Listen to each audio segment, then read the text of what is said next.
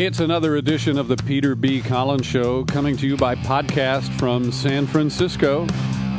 No corporate sponsors here, but some great Americans support our program, including Marilyn Ryan, Deborah Newell, and Rita Sheldrake. Thank you for your voluntary subscriptions. As you may know, this program is distributed free via iTunes and at my website, but if you're in a position to help support it, we're much obliged. On the homepage at peterbcollins.com, over on the right, just click on You Can Help.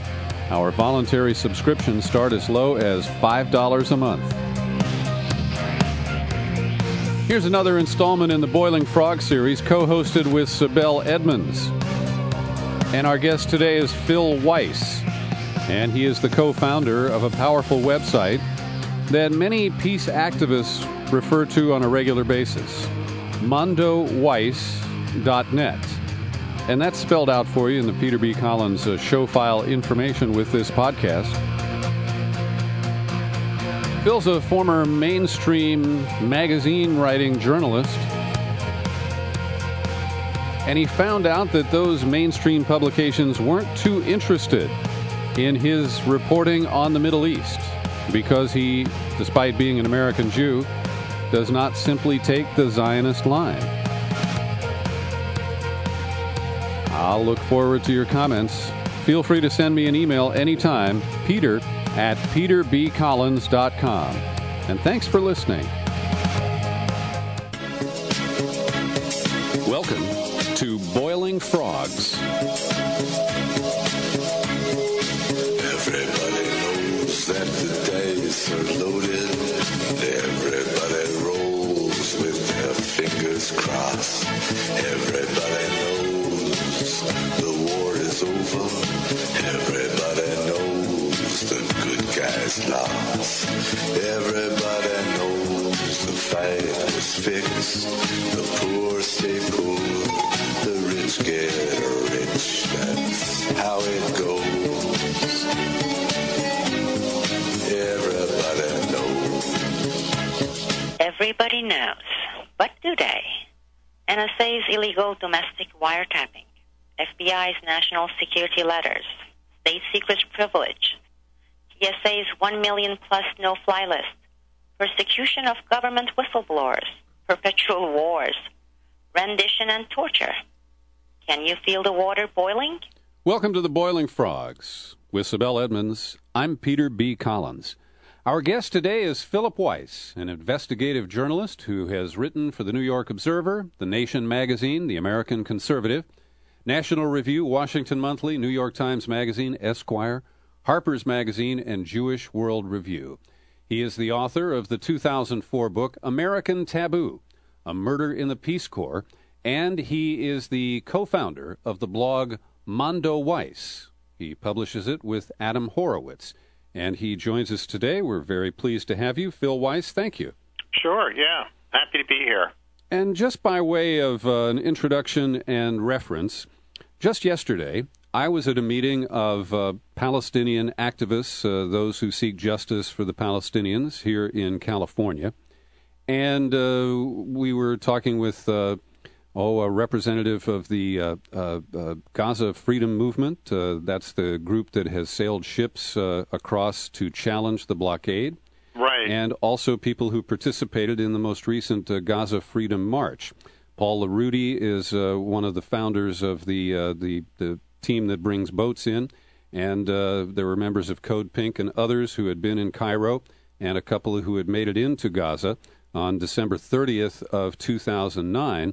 To show their solidarity just a year following the Israeli assault there. And I just want you to know that there was a buzz in the room as people were saying, well, you know, Mondo Weiss, that's where I go to get my information. Great. And so I want to recommend your blog and news site to people. It's Mondo, WEISS.net. Now, tell us a little bit about the origins of the blog and your partnership with Adam Horowitz. Well, the media are undergoing a tremendous transition. Everyone understands that. And I'm a 54-year-old journalist who made a living all my life in print journalism. And that print has started to fall apart. And, when I started, that's one thing. It's just the industrial fact that, a lot of the best journalism is now on the Internet. Not that I'm putting myself in that category, but I do good journalism, I think. So that whole thing was going on. And then after the Iraq War, I began looking into the Jewish identity questions around the Israel lobby. And I couldn't find a home in places that I used to work in the mainstream. They wouldn't write what I want. They wouldn't publish what I wanted to write. And so those are the two big factors of why I'm on the Internet, just because everyone's going to the Internet, and it's all changing. And I couldn't find a home for my ideas. And so I started the blog in 2006, almost 4 years ago. I got canned at the publication I'd worked at for many years, the New York Observer, because they didn't want it after a year. I started at the New York Observer, and it was just too radioactive for them because it was somewhat anti-Zionist. It's always been somewhat anti-Zionist, a little bit non-Zionist. So I went out on my own 3 years ago, and it slowly developed a reputation. So personally, the larger story here for me, my personal story is that after the Iraq War, just before the Iraq War started, my brother said to me, I was against the Vietnam War, but I've demonstrated against the Vietnam War, but my Jewish newspaper says that this war, the Iraq War, might be good for Israel. And so what do you think about the war? And that statement was very shocking to me. And that statement is really the basis of almost all the journalism I've done since that time, or since 2000. Since I started blogging, it's been the basis of almost all the journalism I've done. In this sense, it was a very true statement. It reflects the fact that Jewish identity has shifted profoundly from being anti-war to being pro-war in some organizational sense. Jewish organizations led Jews at major newspapers and magazines led the opposition to the Vietnam War, and the opposite is the case during the Iraq War. So there's been a crisis for Jewish identity in that, and my own identity too, because I identify strongly as being Jewish, but don't want any part of this the war on terror in as much as it reflects this Zionist agenda, which my brother was hearing in his Jewish newspaper. Mm-hmm. So that's really been the basis of my work, is sort of that statement and following it out. And I sort of told the story backwards, but once I got into it, the magazines I'd worked for just didn't want to hear what I had to say. I made a good living at magazines and newspapers all my life, and subsequently, and writing about a lot of, nutty stuff over the years. I'm a out-of-the-box kind of person. Written about a lot of nutty stuff and gotten published in newspapers and magazines, but not in this issue. You can't be outside a certain mainstream. And what is your relationship with the Nation Institute? Well, around last year we hooked up with the Nation Institute. It took a little while, but the Nation Institute is a left-leaning think tank foundation institute in New York. And I think the Nation Institute understands that the left now has to be engaged on the Israel-Palestine question, and has to be engaged from the standpoint of Palestinian solidarity. You just can't be a lefty in America today without having some concern for the condition of 4.5 million Palestinians who have very few rights. And Adam Horowitz, how did you align with him? So I did this thing as a blog for many years. For 2.5 years. Yeah, it seems like. And then I met Adam. He's an activist. He comes out of an activist background and more grassroots background than I do. And I met him. He was bringing Israelis and Palestinians to the United States. He was working at the American Friends Service Committee, and he's just a very impressive person. He's a generation younger than me, just about. He's 36. And I wanted help. I wanted to make my site better, and it's just become incredible. The synergy is just really good. I mean, we're just very different personalities and somewhat different interests, but share a core concern with freedom for Palestinians. And from a Jewish standpoint, understanding that this is crucial to Jewish life, too. I mean, the top concern is freedom for people who are oppressed, but there's a real recognition among progressive Jews that the Jewish religious civilization, whatever you want to call it, in this country, is being really damaged by its association with militant Israeli policies. I share that view. Sibel? Yes, let's talk about these publications, these magazines, because I want you to tell us, and I have a pretty good idea because I have dealt with that, how do they refuse publishing these pieces? Is it done subtly, or do they actually boldly say why it is that they refuse to publish this? Can you tell us how they play that game so people can understand, like, is it at the editor's level? Is it subtle? Is it diplomatic? Is it pretty bold? How do they do it, Phil? Well, it's all of the above, but I think it's very explicit, actually. And I will have to fudge details because, I have good friends in the business who gave me work for many years, and I still hope to get some work from some of them. But some of these editors have said explicitly to me, we can't run this stuff. We just can't. And I have and they can't run it because of fear of alienation of advertisers and publishers. And it's a reflection to some degree of it's a reflection to a large degree of the Jewish presence in the media. And I'm the Jewish presence in the media. I don't share this view, therefore it's also a reflection of this kind of monolithic Jewish identity that's built around support for Israel. And the crucial,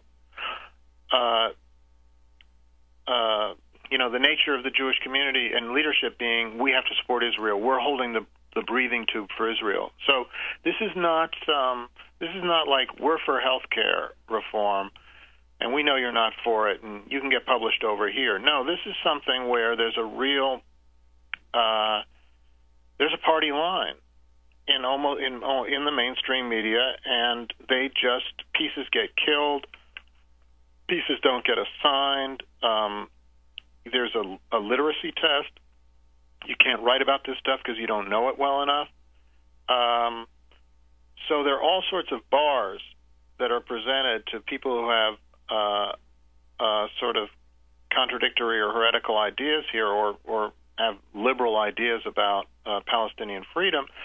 But ultimately, in my conversations, it's very explicit in the end. I mean, the editors know it, and maybe the editors agree with it. Some of the editors don't agree with it. But the editors know it, and this is the line. And that's why, a former IDF soldier, Jeffrey Goldberg, has had a stellar career writing about Israel-Palestine. He was served in the Israeli army. He went over to become an Israeli, and he's one of the leading experts on this issue, and he's published in places I wouldn't be published.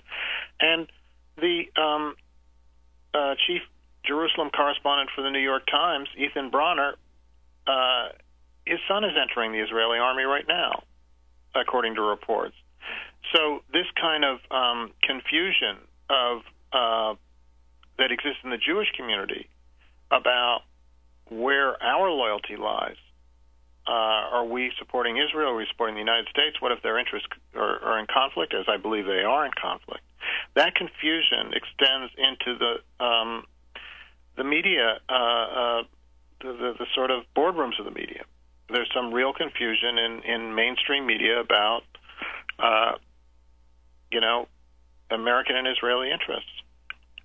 And may I say that actually we see the same kind of trend in even within organizations, a lot of NGOs that deal with foundations, at least in Washington, D.C. And when an organization that receives funding from various foundations, and again, I have dealt with that, they even mention these issues with a more objective, open-minded approach. You get the call for someone saying, well, you may want to pick your fights carefully. You just talk about the whistleblowers stuff and other things, and of course war, but you just don't want to go there. And then if you confront and say, why? Well, because you're just so much you can fight, and some of our foundation people, they just won't like it because they want to see you focused. Yeah. This is what I'm talking about. Then I mentioned subtlety, and I see that again a lot. It's pretty widespread within nonprofit NGOs here in Washington. Right. Yeah. I mean, it's. So you're echoing my feeling or understanding, or my experience, that this it can be very explicit. In that case, it's a lot of hinting. But I also think it's changing. It's just changing. It's slowly changing, but it's changing. I mean, there's an awareness in this country that this is really hurting the national interest, and there has to be room for a contrary view on this. And Phil, I think that's so important, and just by way of a little thumbnail for you, I'm not a journalist, I'm an opinion guy. I've been doing talk radio for over 30 years. Yeah. And the issues of Israel and Palestine have always been a source of controversy and conflict in talk radio. Yeah. And I've taken my lumps over the years from Jewish interests because I am not anti-Zionist and I'm not anti-Israel. But I do support the aspirations of the Palestinians, and I am opposed to occupations, whether it is Gaza or Iraq or Afghanistan or Northern Ireland. Right. And so I've been fairly consistent on those issues, and I've managed to avoid, except from some extremists, the label of anti-Semitic. But I believe that some of the things that I articulate that echo what you just said, that it's in the self-interest of Israel to hear the criticism. My criticism is aimed at the government of Israel, not people of a given faith and not their religious beliefs, but at the political practices, at the expansionism in the West Bank, the illegal settlements, and even just yesterday, Netanyahu is doubling down to challenge the U.S. and others who want to try to broker some sort of rapprochement. And they continue to essentially muscle their way into this type of expansion. And my argument is that it's not good for Israel to be this ruthless occupying force, to repeatedly take the lives of innocent women and children, whether it's in southern Lebanon a few years back or in the Gaza Strip in the early days of 2009. Yeah. And it's so frustrating to hear what you have to say as a responsible Jewish American, and to see that our media is locked down around these issues, and essentially they are stenographers and propagandists, because they will not, on a daily basis, offer balanced coverage of these issues. Right. It's very damaging. Well, it's really concerning, and I mean, even if you think that Israel's determined to commit national suicide, which maybe it is, I mean, because it's been pursuing this, it's set up an apartheid situation on the West Bank. I've been there. It's apartheid. There's separate roadways. There's a pass system, fast differences. There's checkpoint. It's the whole deal. Even if you think Israel's committing national suicide, my issue has always been, well, what is my country? Why are we committing? Why are we engaging in the Middle East in this manner? Why are we, locking ourselves to this militaristic country where the Jews think that they're better than the Arabs? Because that ideology runs through a lot of Israeli life, and it doesn't run through Jewish American life. By and large, Jewish Americans enjoy minority status here. They like democracy. They don't complain about their freedom. They have a tremendous amount of freedom. We're the richest group if you sort groups out by religion, we're far and away the richest group in the United States. We're way overrepresented in almost all precincts of power. So, democracy works for us here, and it doesn't work for Israel. And I don't know why it doesn't work for them, but, so it really is a question of, why is the United States doing this? So. Right. And one point that you mentioned is that it is actually damaging to Israel. And one point that I want to emphasize is, at least I see that it actually causes anti-Semitism. Yeah. And here in the U.S., and this is for the Jewish Americans, because when it gets to be waved, that flag, over and over and over and over for everything, being labeled either as anti-Semite or self-hating Jews, right. After a while, it just wears itself up and it starts backfiring. And this is one of the things we see. And after we see with the Harvard paper, and more people, as you said, thanks to the Internet, get right about this. So the awareness is increasing. So among those who understand the issues, it's a different outcome. But then you get among many ignorant, it just causes your pure, simple anti-Semitism because of just getting it from the shallow level. So you would think it would be to the best interest of, let's say, in the United States, among Jewish Americans, to say these lobbyings and these methods and this style of propaganda is damaging to us, and you would see the biggest kind of opposition from the Jewish community itself trying to protect itself. Yeah. I think there's some generational shift there, hopefully. I mean, the last generation refuses to have that conversation openly because they think that another Holocaust could happen. And it's not a reasonable position, in my view. First of all, there's no indication that there's been anti-Semitic discrimination of any significance in the United States in the last 30, 40 years.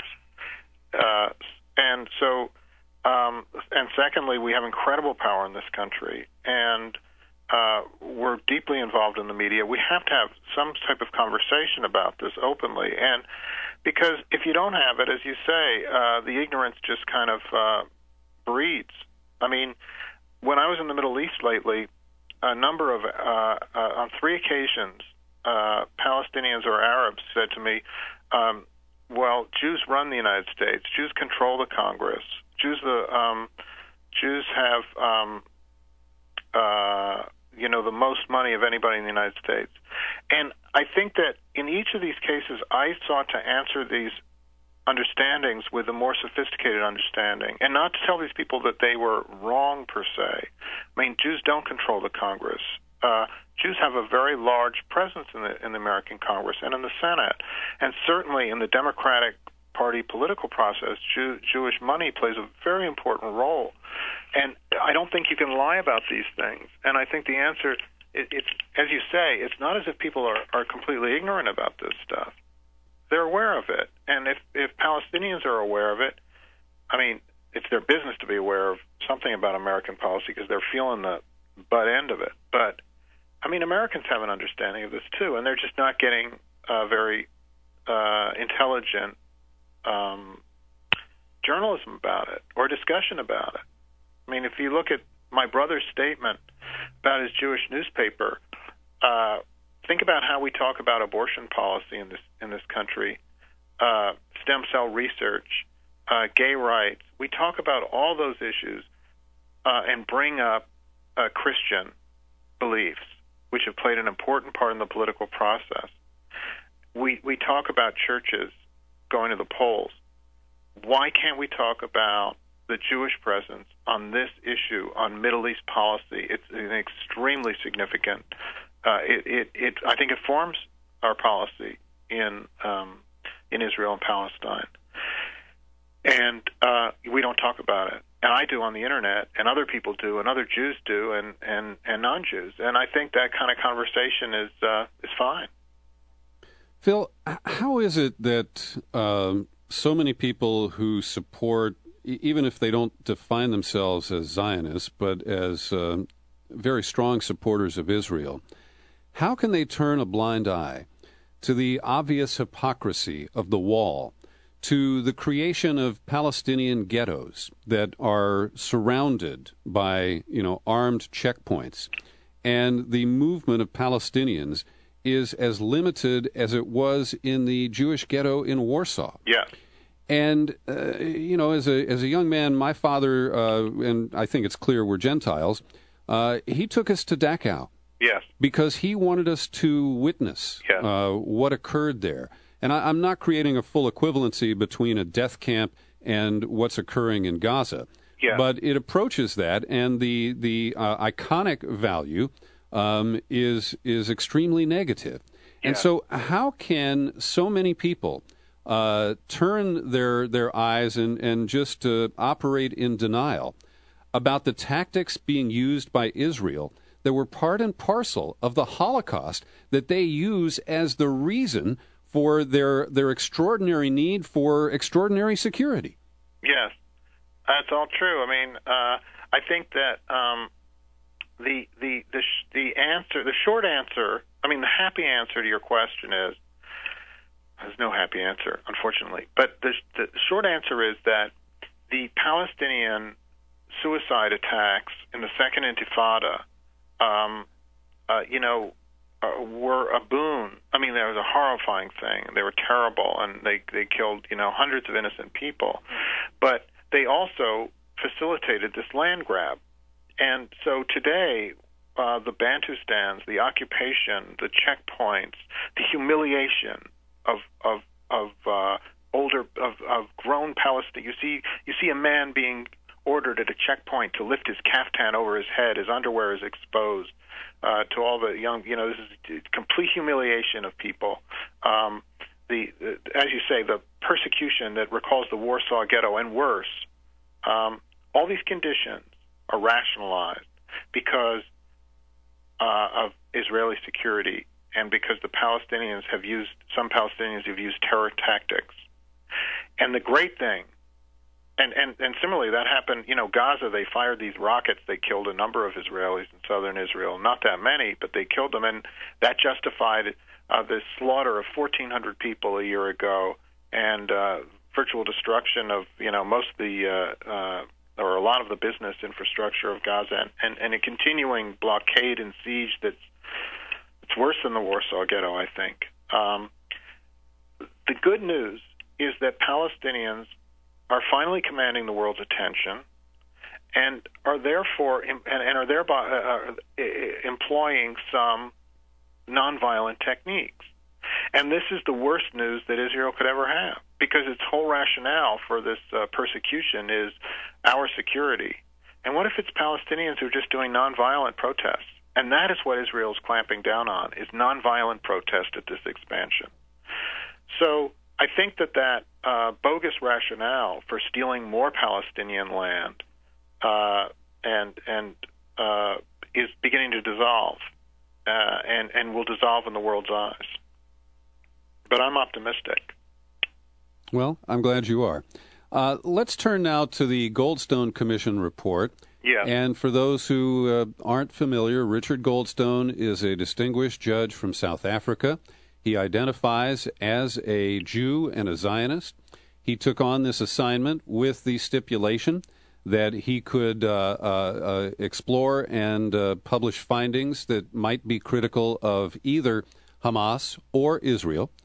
And indeed, he published a report that is critical of each side. Yes. And yet we've seen, first in the United States, a complete denial of the validity of the report in lopsided votes in both houses of Congress.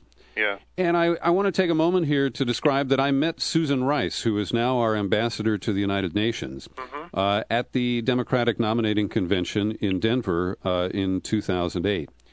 And because one of the top advisors to John McCain was a lobbyist for the former Soviet Republic of Georgia, my first question to her was, who do you lobby for? And she answered, I don't lobby for anybody. And now fast forward to her role as a mouthpiece for the Obama administration, and she has taken this remarkable position that we cannot look back Not even a year. We can't look back to a year, to the events that occurred just weeks before Barack Obama took the oath of office. And that we must look forward, and we have to do that in the interests of peace. Yet the festering sore that is represented by the legacy of the Israeli attack on Gaza that was only a year ago is something that I can't ignore. I can't simply go fast forward and say, oh, it's too messy to look at that, and we can't bother, and it'll disrupt the peace process. Well, we can't have a peace process as long as Israel has the latitude to conduct this kind of an operation that did result in the slaughter of more than half of those 1,400 Palestinians were unarmed women and children. Yes. And you have a post up at Mondo Weiss that people should read. That's an excerpt from the Goldstone report. Yeah. About a brutal house raid by Israelis on a Palestinian home. Yeah. And so as we look at this, it's bizarre to me, and that word doesn't quite do justice to this posture that the U.S. is taking, that a report must be repudiated because it brings to light facts that are only a year old that should be fully explored and should be there for everyone to see and judge. Right.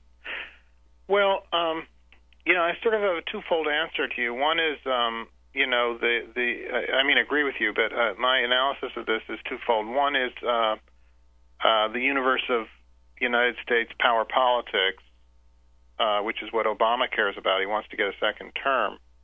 And the other is the universe of sort of Jewish life in the United States, global interest in Israel, European attitudes toward Israel. So, which is, let me deal with the first question. Obama didn't want to deal with this before he came into office. The slaughter was happening in Gaza in the weeks before he was inaugurated, and he had nothing to say about it. So he avoided this horrifying situation in which people had nowhere to flee, and it just a horrifying situation. I've been there. Really, some of the Goldstone, who wrote this report, says I'm going to have nightmares for the rest of my life. I met members of a family, 22 of them had been killed by a missile attack on a home, 15 killed in a mosque with a missile attack.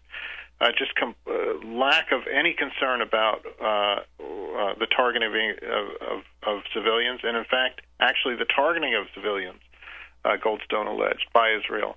All this happened in Gaza, and Obama had nothing to say about it. And he was silent because the Israel lobby is too important a factor in our public life.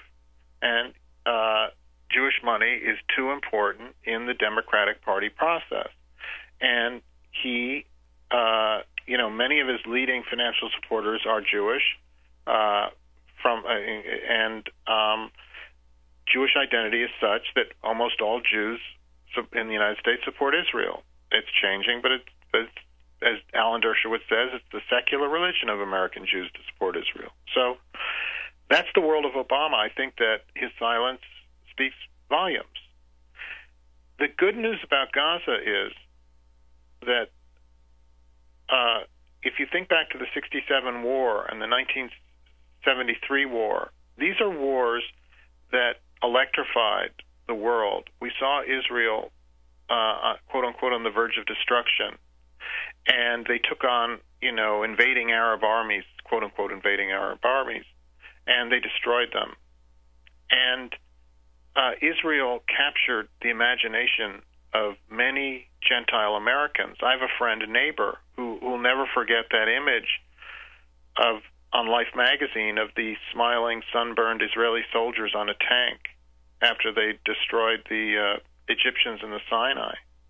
And she said it was just such a great story for us. It was just such a thrilling thing about these people who had been decimated by the Holocaust, being reborn and insisting on their right to exist.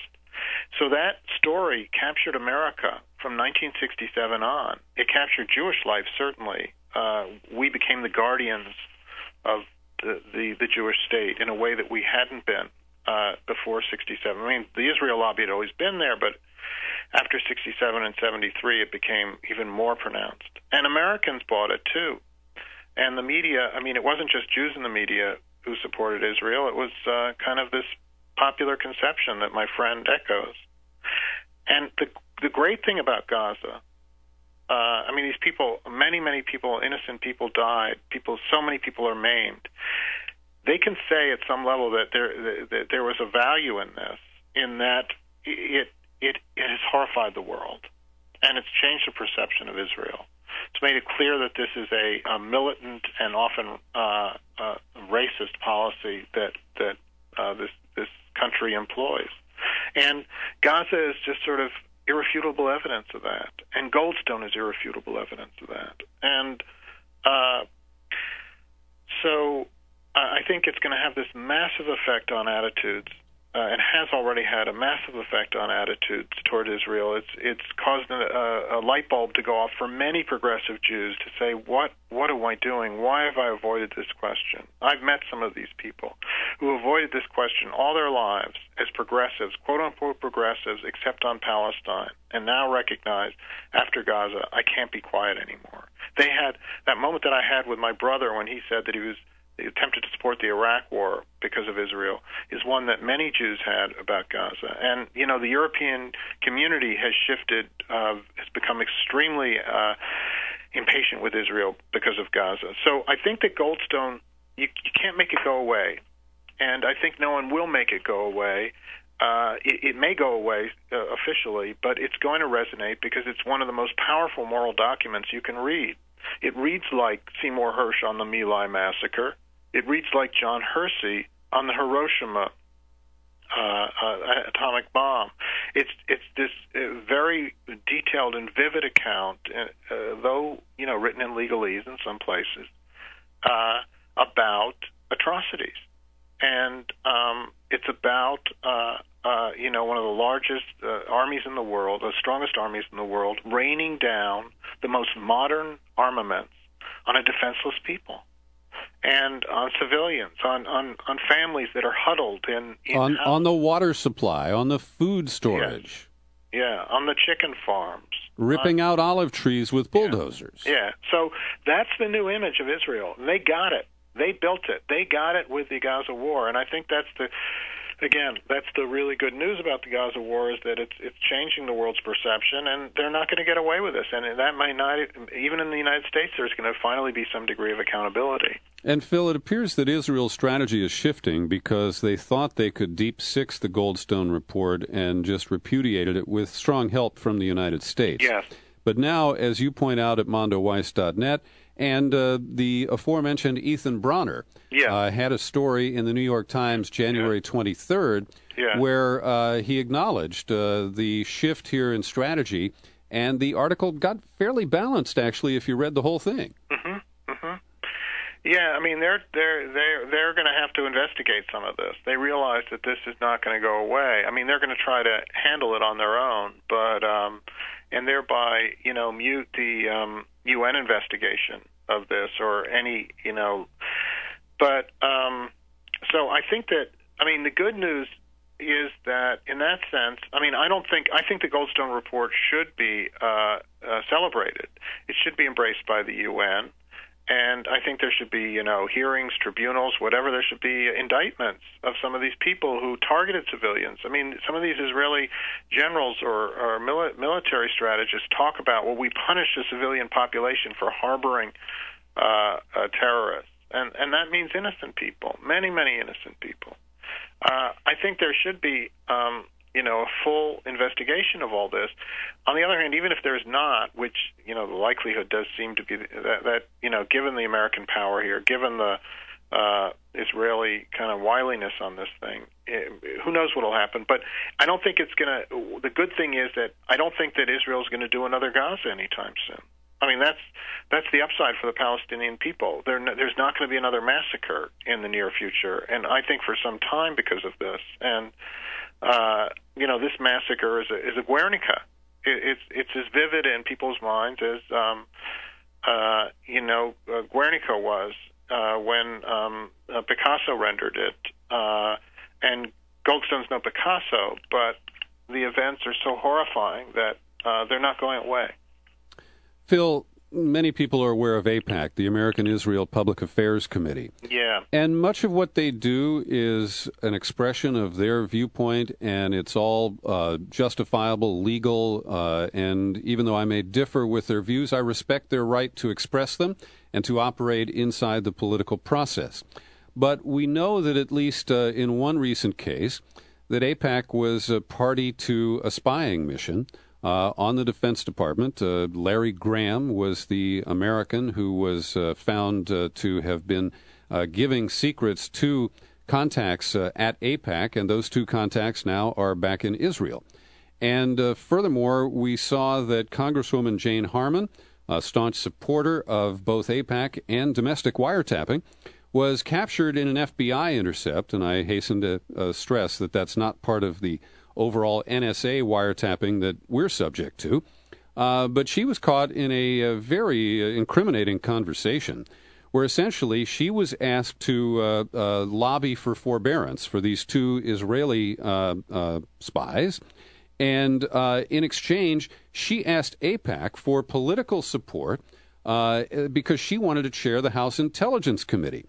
And I find this remarkable on every level, and the information is known in the United States, but has been barely covered by corporate media, and it's a part of this overall deference to Israeli interests that I find extremely troubling. Yeah, I mean, it's corruption. I think it's just corruption of our political process to the point where, again, Jane Harman thinks she's going to get AIPAC to help lobby, or a big backer of AIPAC, I think it was, to help lobby for her to be the chair of that committee. I mean, this interest, this Israel interest, is so infused in our politics that it's a deep form of corruption, and it's staggering. I mean, there's just countless examples of it, and it includes everything from is it Howard Berman, the chair of Foreign Affairs in the House, who has said that one of the principal reasons he even got into politics was Israel. What if you sat him down and asked him, where does the American interest stop and Israel interest begin? He would, I believe, essentially tell you that the interests are congruent. And many of these public servants in high positions in our government would say the interests are congruent, and that is crazy. The interests of the United States and Israel are not congruent. And the interests of the United States with a country that has created apartheid conditions, for nearly half the population it has control over, there's no American interest in that. Osama bin Laden says that Americans will not have security so long as Palestinians don't have security. And I don't like Osama bin Laden saying that, but that represents a real threat to American security, our identification with this country. And it just penetrates in so many places. And, the AIPAC problem is just, it's just too embedded in our public life. And how do we sort it out? I just, that's where I think that the Jewish identity question is a very important aspect of this, where I anticipate there's going to be a war inside the Jewish community over this. I've been predicting this for years. I predicted it after my brother told me that about his newspaper. I just didn't see how Jewish life could emerge from the Iraq War without some tremendous soul searching over what component of our community actively supported this war, this disastrous war on the part of America, and why did they do it? What was our Israel concern, and what is Israel doing to our identity? And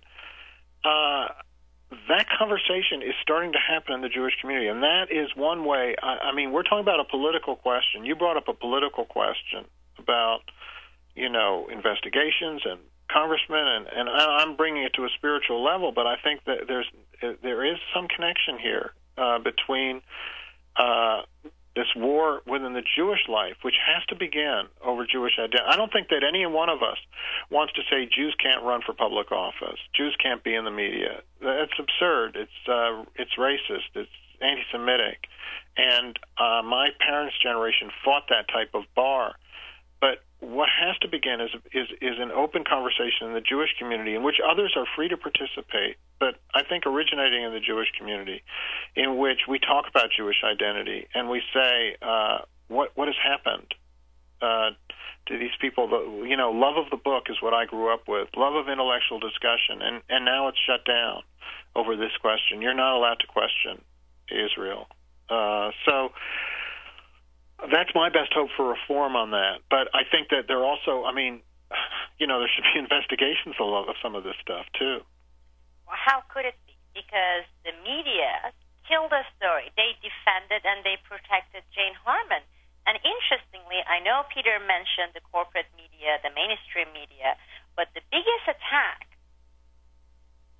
to on those reporters who reported on this, who exposed this, came from the so-called progressive alternative media. Really? Yes, because Jeff Stein of Congressional Quarterly exposed this, and I know he has several excellent sources, the Justice Department and the FBI, because some of those FBI agents, at least one of those FBI agents, used to work where I worked. But anyway, these agents, they went and they gave him these reports, and they actually gave him the supporting documents because they were exasperated. They already knew that the AIPAC trial was going to get fudged. Yes. Going to drop it. And this was desperate. Like, look, this is part of that. And right. Jeff Stein was not the first reporter they went to. Another reporter did not report on this. Wow. Okay, and I know it from an inside source. Yes. Jeff Stein reported, and the most vicious attack, calling him an anti-Semite, calling this a CIA attempt to destroy Jane Harman because CIA was upset with Jane Harman, came from actually a so-called progressive liberal magazine. Wow. It came from The Nation magazine, and it came from Laura Rosen. Wow. Yeah. Even New York Times and Washington Post, looking at the evidence and documents, they actually had to basically back off and say yes. However, they left it at that. But the biggest attack on Jeff Stein, the biggest cover-up came from this reporter who's been selling herself, marketing herself as a progressive reporter, which she's not. Wait, and that's Laura Rosen? Absolutely. Yeah, interesting. And that has been known within the Washington circle for years. Interesting, yeah. But a lot of people, they think, if there is so-and-so magazines, and a lot of people, even the progressive activists in the forums, there's people who go to blog sites like, Democratic Undergrounds or Daily Kos, they followed that lead. They were like, oh, yeah, this is because, first of all, CIA had no animosity towards Jane Harman. Jane Harman has been serving the CIA pretty well. And they made this to be a CIA attempt to smear Jane Harman. And the real story went away because of that. Wow. That took over, and they successfully did it. Wow. Now, how much of it is what people try to label as conspiracy theory? It was designed. How much of it is this is how it works when it comes to Israel issue. Again, that should be determined because somebody should follow up on this. Yes. And Jane Harman is just scratch-free operating. Yes. She's the largest recipient of all congressional people of the Israel lobby money. Yeah. Well, she's one of them anyway. Yeah. She's right up there. Right. And Phil Giraldi wrote a very good piece on this. Yes. And we always follow Phil Giraldi. But it was just really amazing to see that the real attack came from the supposed enlightened progressive community. Yeah. Actually, for me, it's more dangerous because people can take it to be, this is more factual because it's not the mainstream media. Yes. I think you're hitting on some really important points from my standpoint in that, progressive community is corrupted by this question. The Israel lobby is in. I mean, the Israel lobby, as I see it, is a function. I mean, first of all, the failure to look into this on the media's part is a failure to look into the Israel lobby generally, and it's outrageous. There's been no investigation, no real investigations of the Israel lobby. It just does not happen. And the mere fact that you have the book, The Israel Lobby, comes out with this accusation that neoconservatives pushed the Iraq war out of concern for Israel's security, which I think is more than an accusation. I think that it's an observation of reality. And you have many journalists or many thinkers echoing that point, that the neoconservatives pushed this war, the brain trust on this horrifying war was doing out of Israel's security needs or perceived needs. An American war, I mean, that is a scandal. And during the Vietnam War, that would have been the basis of a 7-part series taking up a lot of space in the New York Times, the Pentagon Papers or something like that. It doesn't happen this time. And so the inattention to Jane Harman's corruption or apparent corruption over, her willingness to go to bat for these people who were, alleged to have spied for Israel, it's just part and parcel of the media's failure to look into this stuff. And then when you tell me that it was progressives who gave her cover, progressives gave, quote-unquote, progressives gave cover to the neoconservatives. When the allegations about the Iraq war came out, progressives, instead of looking into this and saying this is a vital part of our brief as anti-war activists in America, progressives tended to, hide under the rug or under the couch and say, George Bush did it, Dick Cheney did it. Yeah, of course they did it. No one's questioning they did it. Where did they get these bad ideas? And so there's been a more active conversation about that in the Israeli press than there has in the American press. Absolutely. Let's call them pseudo-progressives. Yes. Well, we promised to honor a time commitment here, Phil. And Thanks, Peter. We will do so. But I just wanted to get your final... I have one question for you before we hang up. Okay. I wanted to ask, because you have freely used the term apartheid. Yes. To describe the Israeli posture toward the Palestinians in Gaza and the West Bank. Yeah. And this is a very powerful term. And Jimmy Carter used it in the subtitle of a recent book about the conflict and was widely excoriated for it. How can we, if the term apartheid is too loaded or too explosive to use, how can we convey to people the nature of this occupation, the separate roads, the checkpoints, the sharp limits on the freedom of Palestinians in both Gaza and the West Bank? How can we convey this to people in a way that's meaningful, that doesn't cause the recoil of the term apartheid, because it's now been demonized essentially as an anti-Semitic term as applied to the situation we're talking about? Well, I guess, the problem is that it is apartheid in the West Bank. I don't think that, recently Michael Ratner, head of the Center for Constitutional Rights, who's looked into human rights and civil rights around the world, went to the West Bank. He comes back, he says this is open and notorious systematic apartheid. It's separate roads. It's a pass system. It's based on essentially a racial distinction between Israelis, who are almost all Jewish, who are using these roads, versus Palestinians who are not Jewish in their own territory. And when I was in the West Bank, and I met the first time 4 years ago, I met a guy from South Africa, and who had lived through apartheid. He says this is worse.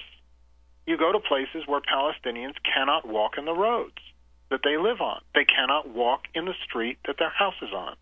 And the Israeli army is enforcing that because there are settlers living there. So that is worse than apartheid, according to this, not just the South African I met. So I don't think that, I don't care when people say, it's horrifying that they demonize that word. I'm going to use the word. I've observed the conditions. I've heard experts describe it as apartheid. I'll describe it as apartheid. And So the question that you asked, though, is not really about me. It's about how you make these conditions known to people. And I think that the Palestinians are now doing a great job with Israelis of doing demonstrations at the wall that goes inside Palestinian. It's a security wall. Why is it taking 10% of the Palestinian land? It's a land grab. Mm-hmm. They're great demonstrations, nonviolent demonstrations where the Israeli army starts shooting rubber bullets and stun grenades and this and that. I mean, they're bringing attention to this and through nonviolent means, and I think that there's a real possibility that the sort of civil rights struggle that so commanded the world's attention and American attention in the 1960s, that's about to begin in Palestine. So that's a wonderful thing. And, call it Jim Crow, call it segregation, call it apartheid. It's wrong. And any liberal American, any democratic human being, citizen, looks at this and knows that it's wrong. It's horrifyingly wrong. So I guess, from my standpoint, all I can do is just try to keep getting the word out. But I think that the smearing of Jimmy Carter was unfortunate, and someday it'll be looked back on as a horrible chapter in the media. Phil, did you want to ask us a question on the air or off? Well, no, just on the air. I was curious Fine. about, you said that you're not an anti-Zionist, and there's a question I have some, ambivalence about. But why a lot of people are, some people in the movement that I'm engaged with, the Solidarity Movement, some of them are against the existence of Israel as a Jewish state. And I'm wondering whether you have a position on that question, whether it's something you thought about. Indeed, I support the right of Israel to exist. I generally support the so-called 1967 borders, and I oppose the occupation of Gaza and the encroachment through the illegal settlements in the West Bank. That said, I think that the nation of Israel it does have a right to exist. I don't support the biblical claims to the land. I am a modernist, a secularist who believes that there should be a separation of church and state if you have a true democracy. And so I don't think, though, that is, while it may appear to be a duality to hardline Zionists, I don't think it's a contradiction. Right. Interesting. Yeah, well, that's interesting. I mean, I don't... the thing that's fascinating about this whole thing is that 2 years ago, the Prime Minister of Israel said, we're committing national suicide because the Jewish state is based on a Jewish majority. And they had a Jewish majority inside those 49 armistice borders, which would have been the basis for the, two-state solution, which never happened, of course. Mm-hmm. But now they effectively have control over a territory that is half Jewish and half Palestinian, and so that's the suicide factor. That they have done more to destroy the idea of the Jewish state, I think, than the Palestinians have, who never really liked the idea. Yeah. Philip Weiss, thank you for joining us today on the Boiling Frogs, and I want to refer people again to mondoweiss.net. Thank you. We really appreciate the work you're doing. Greatly appreciate it. Thanks for the smart, good, tough questions. Good night.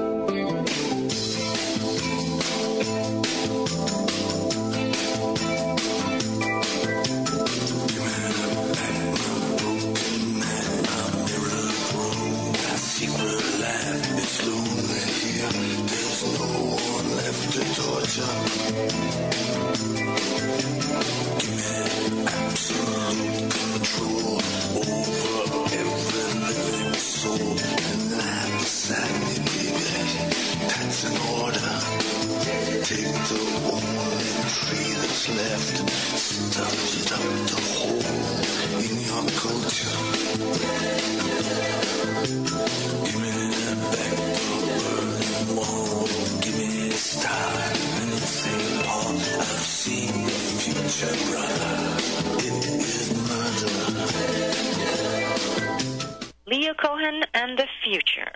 The Future. future? Well, that depends on us. Thank you for joining us. We'll be back soon with more Boiling Frogs interviews.